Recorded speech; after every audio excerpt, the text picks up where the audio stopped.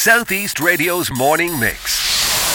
Chat, news and your views. Good morning, Alan. Good morning to your listeners. Ger, you are going to bring to our attention a very important meeting that's taking place in Clongeen next Tuesday. We'll get on to that in just a second, but we've just heard from Gerald Fleming there, meteorologist, in a detailed analysis that we will be podcasting of where we are with the weather, and it was just wonderful to have someone of his quality in great global demand. He was a bit sketchy as where he's heading next, but the rumours are he's even more demand, but he shared some of that with us.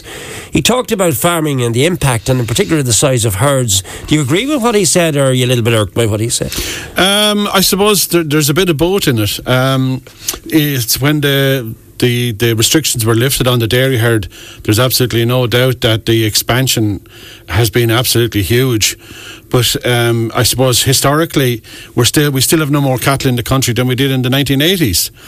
So I suppose where we would be looking at this is Ireland is regarded as number one or number two in the world in terms of its feeding systems, grass-based systems for cattle, and that we actually do it as good or better than anybody else, but also that our impact on the climate is actually much lower than in a lot of other countries. And I suppose I watch a lot of news, and last weekend with Joel Bolsonaro losing out in Brazil, I think has to be good news for everybody, because simply they have allowed their country to be absolutely pillaged for cattle.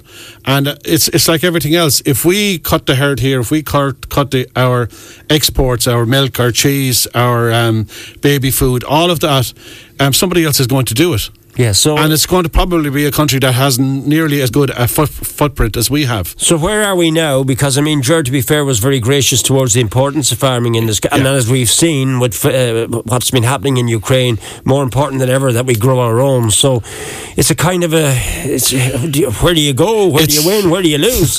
There is a balance to be struck here, and it's very, very hard to actually find a balance. As you said, Jerry's a Wexford man and knows the value of good food in this county, but we have to I suppose tread carefully how we go forward. There's a lot of work going on. I suppose in a lot of terms we're behind the curve in terms of our food additives that we can use for animals especially. And I think that's where we're going to make the biggest gains in farming, is the technologies that are coming forward.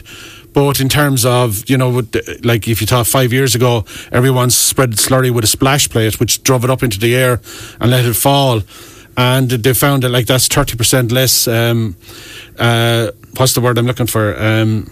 It's not efficient as now the dribble bar, as they call it, or the injection system, which is the guy. So there are improvements. And where are we in County Wexford herd-wise now?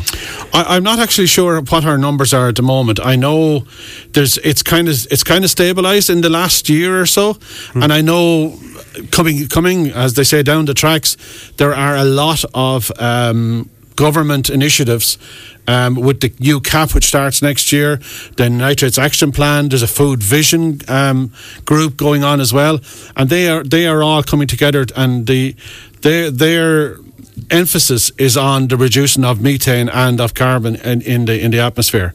All right. Now let's get on to the main reason you and I are here. You're in studio here with me today. Having been there last Friday and witnessed at close quarters what has impacted, and having heard from Willie John Keogh initially the day before, what is the position in Ballycallan, Folks Mills and Clongeen as we speak? Yes, I was there yesterday myself with a number of farmers, and to be honest with you, I was actually speechless at some of the damage that I saw done. You really you couldn't believe the power of nature when it does actually hit full force. And the farmer that I was with, Martin Byrne, we went across his land to look at trees that had been pulled up where the track of the tornado had gone through a forest.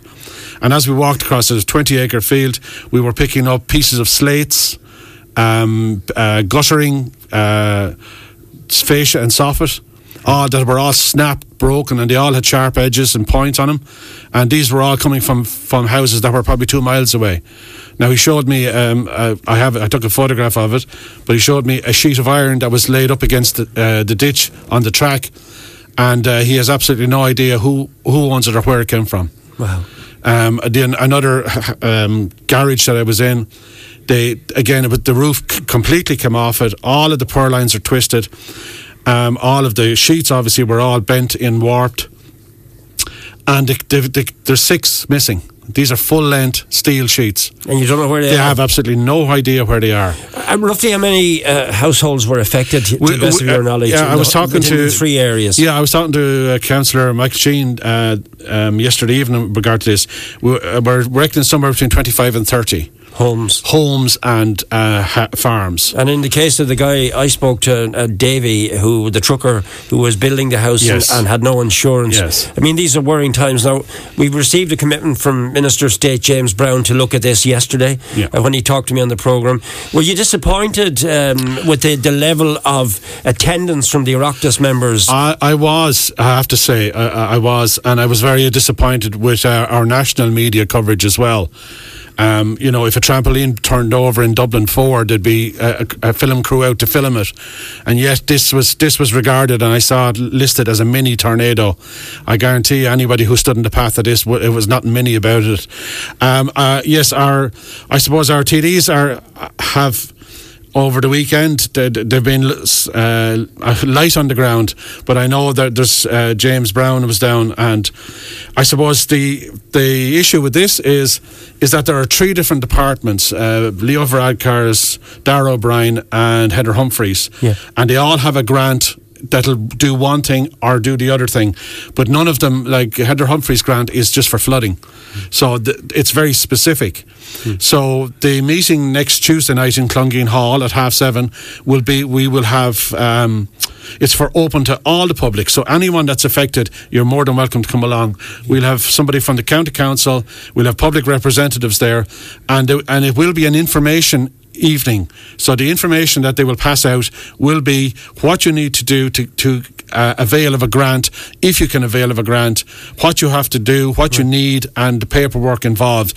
Because the one thing you don't want, as you know, and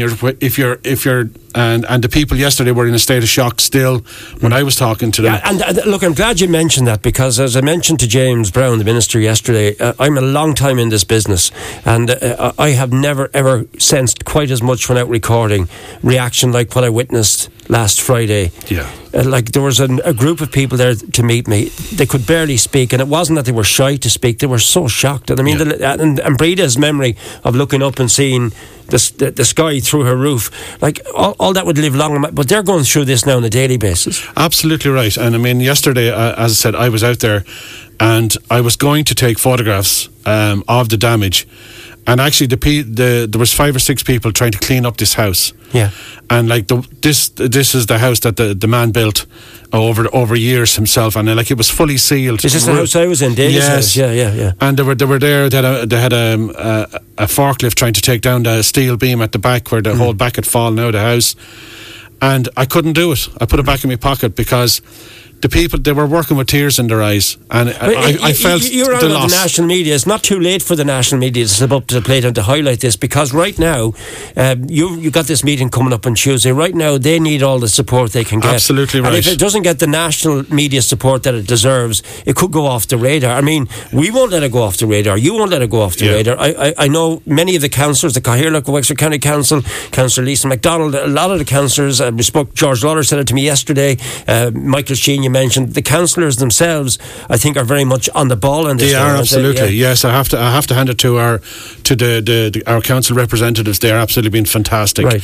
But I think we need to, as you say, we need to keep this pushed up the chain, because I mean, like, we had the flooding obviously last Christmas Day, and I was like a dog with a bone on that for 6 months before we actually got funding. Okay. And I know that Michael has talked to Charlie McConlogue with regard to farmers, but I know that James Brown now has been talking to Heather Humphreys and to Darragh O'Brien to try and get something organised. And I mean, Ger Carty was there on the day. He's a paramedic by profession. Absolutely. And he talked about, and he made a very valid point, there was no loss of life, but there could have been. Yeah, I mean, we were blessed in that, like, Ballycallan School was on one side of the path, and Clongeen School was on the other side of the path. Now they were on holidays, but had they veered left or right a week or two, it could have been catastrophic. Right. But I mean, even without the loss of life, the shock on people's faces still is, it just, people are walking around as if Do you know, where's the meeting next week? It is in Clongeen Hall on Tuesday night at 7:30. 7:30. I'm Garda Síochána up next. I know you, on behalf of the IFA and as your role of the chair of IFA, would like to acknowledge in Garda Síochána, you're very taken with the whole pop-up Garda initiative, and you believe that Garda Síochána are far more active on the ground in rural Wexford. It's important to get that message out there, because with the darker evenings, this is good news that we want to get out to our listeners as well. Oh, absolutely. One of the scourges, I suppose, in the countryside is illegal hunting and coursing and everything else during the winter time. And I know there's a big initiative and a big drive from the Gardaí through Sergeant Eddie Wilde, who Crime Prevention Officer for the division here, and all of the Gardaí. I mean, the pop-ups have been a godsend to a lot of the farming community and the rural community, because a lot of people go to a Garda station and there's nobody available and they have to come back. But now we're getting the word out through our text and WhatsApp services. We let everyone know when it's on. Yeah. And it's actually just one on today in the Martin in Escorty for anybody that's up there. Yeah. And you know, they have all the application forms, but of course it's the sense of security it gives locals and especially older people. Southeast Radio's morning mix. Chat, news and your views. Alan Corcoran.